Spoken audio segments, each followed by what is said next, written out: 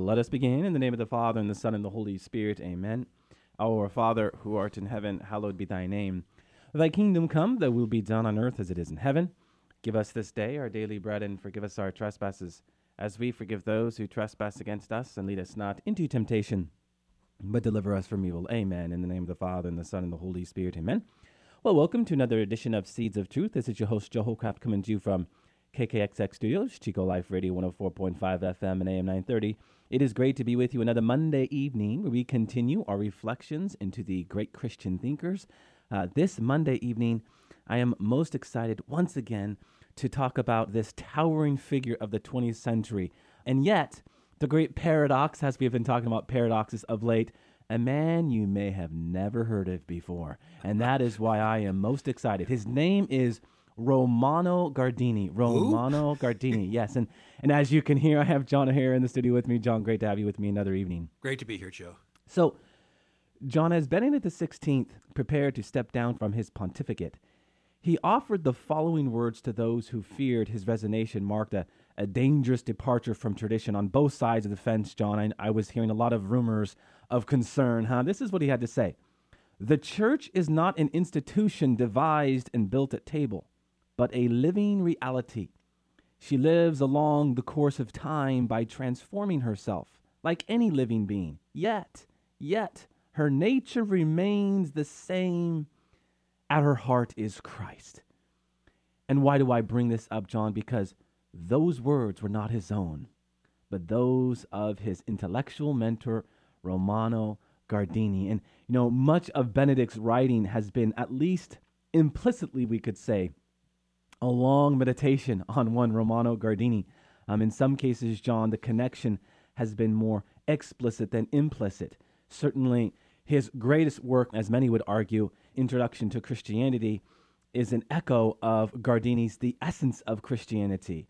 Another one of his great works, my favorite work, The Spirit of the Liturgy, is in many ways an updating of Guardini's own work titled The Spirit of the Liturgy.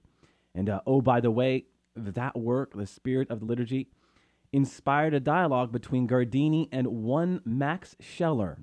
Why do I bring up Max Scheler? Well, Max Scheler is one whom the young Wojtyła would write his dissertation on under whose advisement but one Reginald Garrigou-Lagrange, right? So there we have a direct connection from Guardini to John Paul II. And what's more, as we have documented here on Seeds of Truth, Father Bergoglio considered writing his dissertation on Guardini himself. And of course, Father Bergoglio is Pope Francis.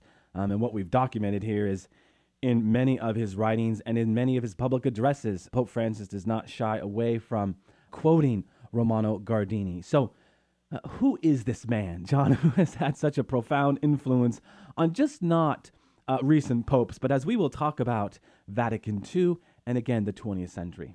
I first heard about Romano Guardini listening to Father Benedict Rochelle, a priest whom the late Father Benedict Rochelle, whom I loved a lot. And I said, who?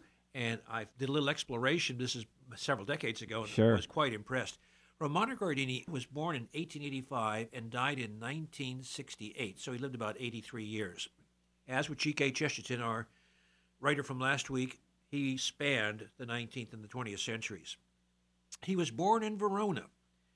That's the city of Romeo and Juliet. Fair Verona, where we lay our scene. But it didn't break from ancient grudge to new media, and it was exactly the opposite. When he was about a year old, his parents moved to Mainz, Germany, and he grew up German. And he combined Italy and Germany. That would be kind of the intuitive, emotional aspect of where he was born and his last name, with kind of an analytical, objective aspect, which, we will say comes from Germany. Yes. And so he combined the two of them very successfully. He was a good student, and when he went to university, he began studying chemistry. And then he switched majors, as undergrads will do, to economics. And the dismal science left him a little distressed. He had a spiritual letdown, and he had some spiritual experiences which led him to study theology, and then he felt he had a calling to the priesthood and became ordained. If you're going to get a PhD in the European countries, you need to get almost 2 dissertations.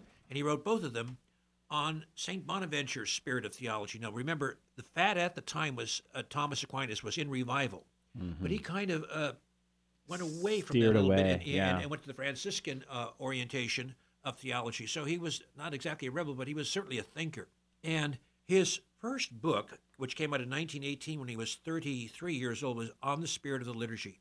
That has been a classic ever since. And one of Benedict XVI's best books was On the Spirit of the Liturgy, which is, he copied that exact same title as you previously mentioned. When he was going to Mass, he would notice that people at Mass were saying the Rosary. Therefore, having the beads go through their fingers, nice, but that's not what Mass is about. And we have to try to improve this situation. And when he was, we'll just say, a Newman Center director at one of the universities, he turned the altar around so that it faced the students. The students were in a semicircle around the altar. And the purpose of this was not to foster a sense of community qua community. It was Christ is the center.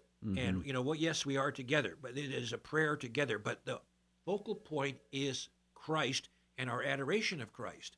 And of course, John, if I may interject, this is pre-Vatican II, right? Yeah, we're talking 1920s, yes. Yeah. And he went on with that. Now, he went on to write some other excellent books, which we'll get into later. But that was kind of his beginnings.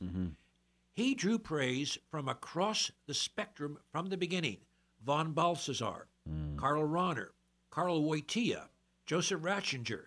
So he is attracting devotees or people who think he's quite an important writer. He was influential with them all of their lives. Yeah, and others would include, and it's striking, John, Joseph Pieper, and a lot of our listeners may not know who that is. It's striking because he was a follower of Thomas Aquinas, and yet he found himself gravitating towards Romano Guardini, as well, of course, as the great Henri de Lubac. Maybe after Guardini, the next most important 20th century theologian. So Romano Guardini, there is a reason why theologians today call him the father. Yeah. The father, John, of the 20th century as it relates to theology. So very important. One of his books was Letters from Lake Como. Okay, that's Italy. So here he's trying to bring Germany and Italy together. Interesting book. And then he came out with a book I'm sure you want to talk about, The Lord. I won't go into it. But that attracted a lot of attention, in which he talked about various people such as Socrates, the conversion of Augustine, Dostoevsky, Dante, Montaigne, Pascal, and he kind of brought them together and related them to the 20th century. Yes. And one of my favorite short story writers, Catholic short story writer Flannery O'Connor, said this book is just out of sight. Yeah. And that wasn't her exact quote, but it was. No, but that's the essence of what she was saying. What she had to say, yes. Because he took all of these great philosophers, all of these great theologians, and he poured them into a deeper understanding of what it means to, what's that great one word of the new evangelization? Encounter with one another. And he did it within the light of divine revelation. This is why he's so great. This is why if Flannery O'Connor would say something like out of sight, and I know she didn't say those exact words, but this work was unprecedented. Her exact words were, there is nothing like it anywhere. Okay. Yeah, there is nothing like it anywhere. And again, this is why he is so relevant. John, I want to go back a little bit to the spirit of the liturgy. His work, the Spirit Liturgy, for him, maybe his most important work, because it was there where he really entered deeper into his own journey of faith, and out from that journey of faith did he better understand the larger picture. There is an important quote, and oh, by the way, a quote that Benedict XVI kind of reinforces in his own Spirit Liturgy. He says this: "The soul must learn to abandon, at least in prayer, the restlessness of purposeful activity. It must learn to waste time for the sake of God and to be prepared for the sacred game with saying and thoughts and gestures without always immediately asking why and wherefore." Wow. That's something, it is good. And I want to make a point here, John. Romano Guardini grew up in a home that, they went to Mass every Sunday, but it wasn't a home where the faith was being lived in any kind of vibrant way. There was no catechesis going on, if you will, inside the home. And it left him unable to answer all of those pressing questions during the time. And so as he went on in his studies to study just not economics, but as you talked about theology and philosophy, he was constantly inquiring into the existence of God. And he realized that to come to know God, to come to understand God, it isn't solely through reason, but also faith and reason. He would never say experience and reason, lest he fall into that trap of the Enlightenment, right? But faith and reason. Yet faith does speak to this encounter, this very real encounter, right? Which is an experience. And so as he went deeper into his faith and deeper into the Mass, he was realizing that something extraordinary was going on during the Mass. You talked about people fingering the beads, and he would say, no, don't finger the beads. There are words being said up at the altar that we are called to enter into, and in the entering into, and how did he put it, John? In the restlessness of purposeful activity, it must learn to waste time for the sake of God and to be prepared for the sacred game with saying and thoughts and gestures. This is the actuoso participatio, the active participation of both mind and heart as man enters deeper into Mass.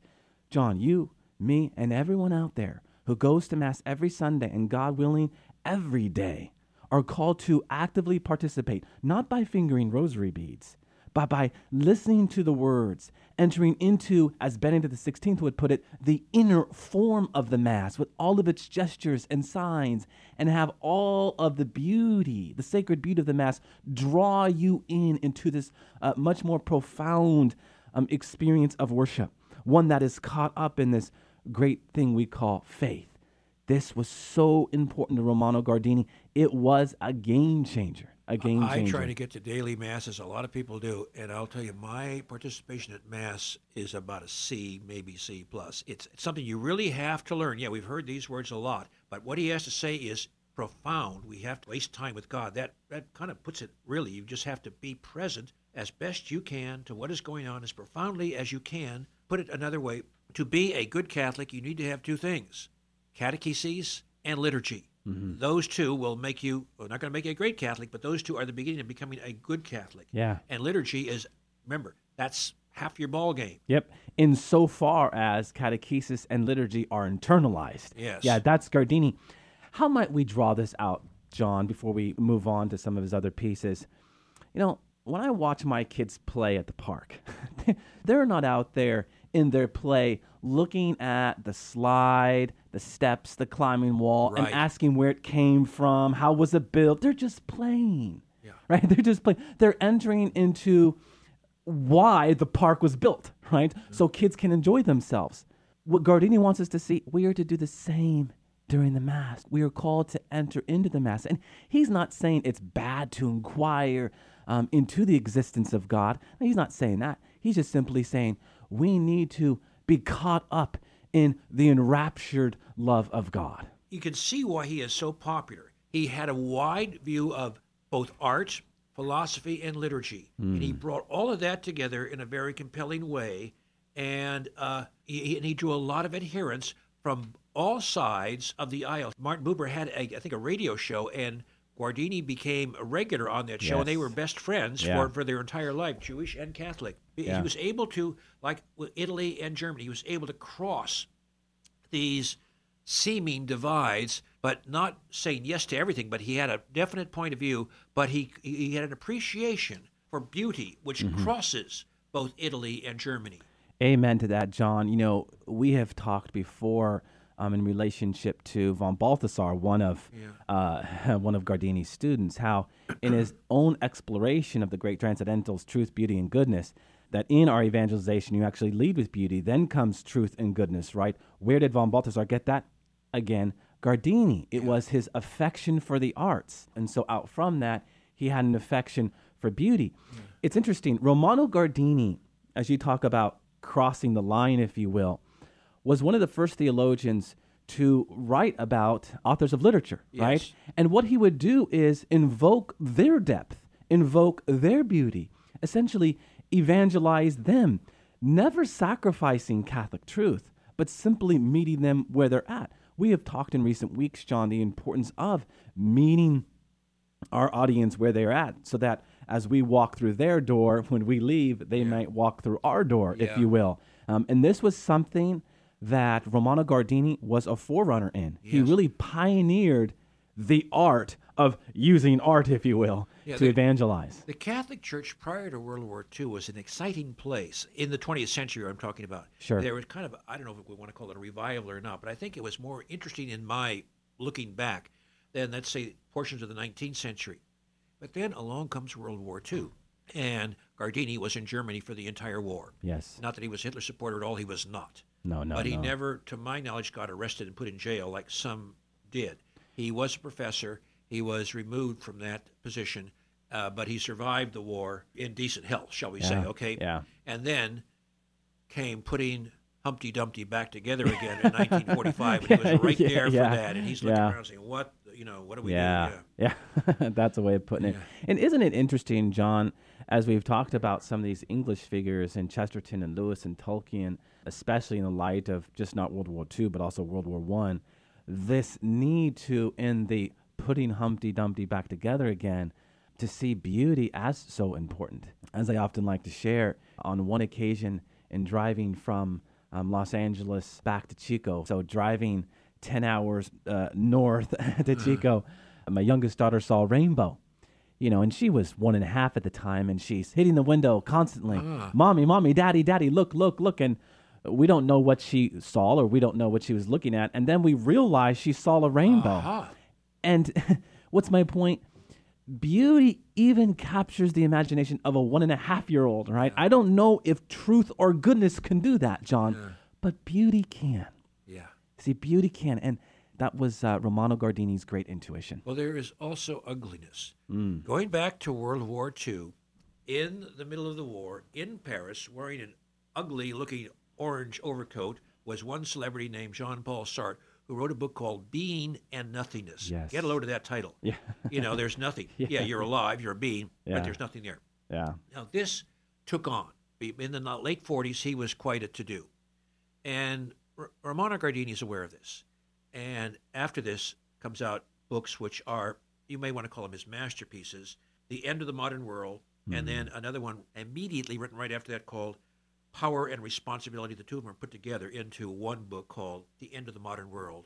And that is the book that Benedict Rochelle mentioned when I first got all caught up in Romano Guardini. Yeah, and as we talk about beauty and as we talk about ugliness, John, and Guardini's response to it, he certainly offered up a number of works as it relates to truth. And in speaking of that, we should offer up at least a soundbite into some of Guardini's thoughts, because I do think they are very important. In his evangelical efforts, Guardini saw that Jesus Christ is not a wise man who points us to the truth, but he is the truth, right? It's just not that he points us to what mercy looks like. No. He is the incarnation of mercy. He is mercy. So Christianity is not based primarily on a set of dogmas, but on the person of Jesus Christ. On the person of Jesus Christ. So everything is a reflection of truth, and only in Jesus Christ can we grasp the fullness of this truth. So then for Guardini, the truth about man is essentially, and this is where we get into the context of being, conformity to being for Guardini, or better still, obedience to being, which in principle is the obedience of our being before the being of God. What is that? Well, this is where Benedict XVI helps us, that ultimately we can never understand the fullness of our potential in light of what we can achieve or in light of how we progress technologically. No, it is so much more than that. It is in the light of Jesus Christ that we come to fully understand what it means to be human. Why? Why would Benedict go there? Why would Guardini talk about that? Well, because every man suffers. And without Christ, suffering doesn't make any sense. As it is, suffering is in the abstract, but only in the light of the revelation of Jesus Christ can we even begin to grapple with suffering, and that it actually has redemptive value. In point of fact, Guardini, John, in the Spirited Liturgy, talks about how we share in the redemptive love of Christ. In the redemptive love of Christ, that we participate in the redemptive love of Christ, of course, echoing Colossians 1:24, this great call we have. So, to be human, John, for Guardini, is to understand that we can only understand what it means to be human in the light of Christ. One last principle he talks about is this concrete living, a phrase that he would use to speak to how man is open to the truth, but the truth is not in some place, but rather in the concrete living. And that concrete living must in turn be a reflection of the person of Jesus Christ. You remove revelation from this, you remove sacred scripture from this, you don't have anything. That's exactly his point. What was the problem with the modern world? Divine revelation was not something mankind was living by in general, and therefore mankind was getting lost as to who he actually was. He was quite fond of the Middle Ages because we had God in his heavens, the Pope on earth, the King on earth, power flowed right down. Okay, orderly, and those of us in the hoi polloi, the peasants, whatever, we knew a place. It was a good place. Not that everything was hunky-dory. It wasn't, but it was okay. Now, we get into 1950, 51, 52, when he wrote Into the Modern World, and that's not the case anymore.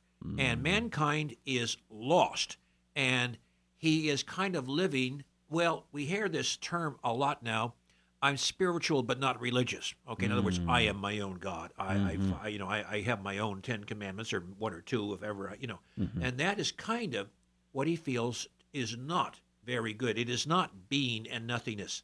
And that is where we are going away now. And we have the term postmodern. Now, the best I can do is modern world kind of depended upon reason. You wanted to employ that to come to some conclusion.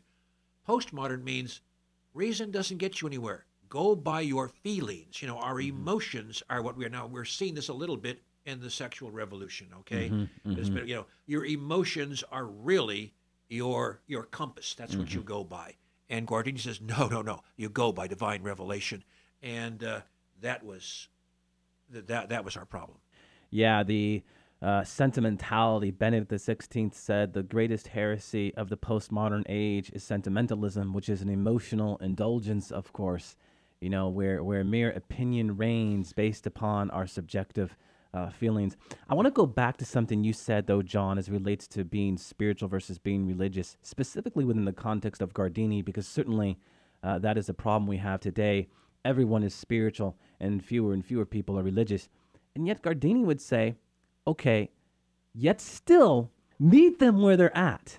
Understand that even their falsely guided pursuit of being spiritual is a portion of a much deeper truth, right? Good point. And so Romano Guardini would say, help them to better understand what it means to be spiritual and how the church helps us to be spiritual. This was very important for Guardini because in the end, this was one of his own struggles, right? Very early on. And so he saw that the church was the instrument, is the instrument to help us better understand what it means to be spiritual. Because ultimately, to evoke the word spirit or spiritual, you are talking about something that belongs to God. So let's start evangelizing and catechizing. I have had experiences, John, where people have used that phrase with me and over time have come to understand that indeed to be spiritual fundamentally is also to be religious, because the word religion, oh, by the way, comes from a Latin word that simply means to belong to God, right? And to be spiritual is to not to just be your own God, but as we've just discussed, to go deeper in your relationship with God, belonging to God. I have always felt that all of us have our own Nicene Creed. Whether you're Catholic, whether you're atheist, whether you're spiritual but not religious, we all have a creed that we believe in. And it is a good idea to see where does our creeds overlap, and can we draw something wonderful, useful from that for a discussion point of view. And he was good at that. God bless him.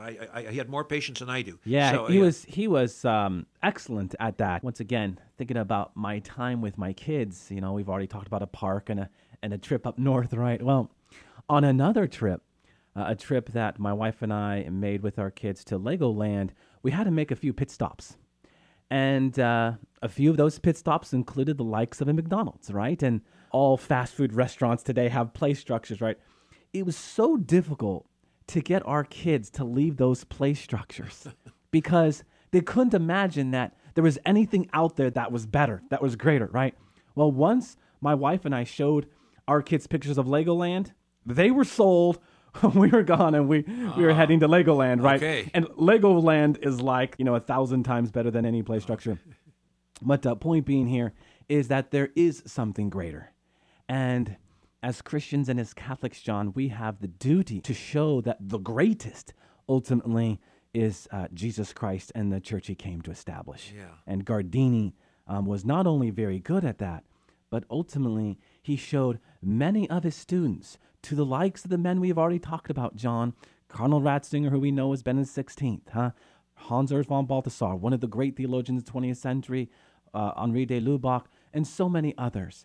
How to engage the person, how to lead with beauty, how to evangelize, how to show the better way, the greater way. This was at the heart of Gardini, and this ultimately, in the end, John, is what this man was about. He survived Vatican II, and he was offered a cardinal's hat by Pope Paul VI and refused it.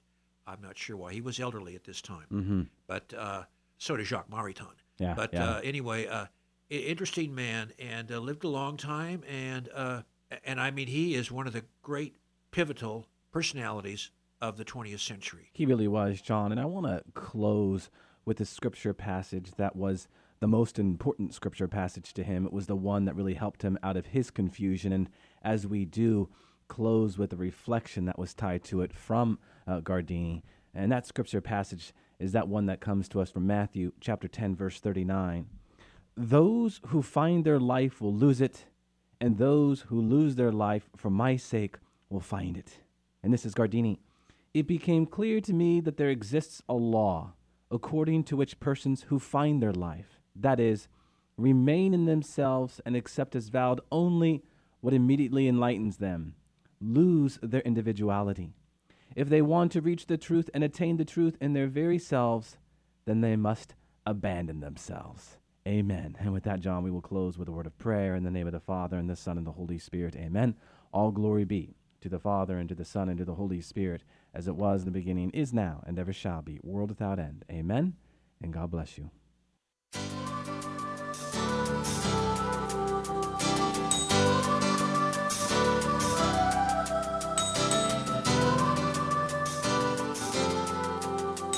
Thanks for listening to Seeds of Truth, heard every evening, Monday through Friday at 5:30 here on KKXX. If you'd like to hear this program or find out how you can help support Seeds of Truth, the website is joehollcraft.org.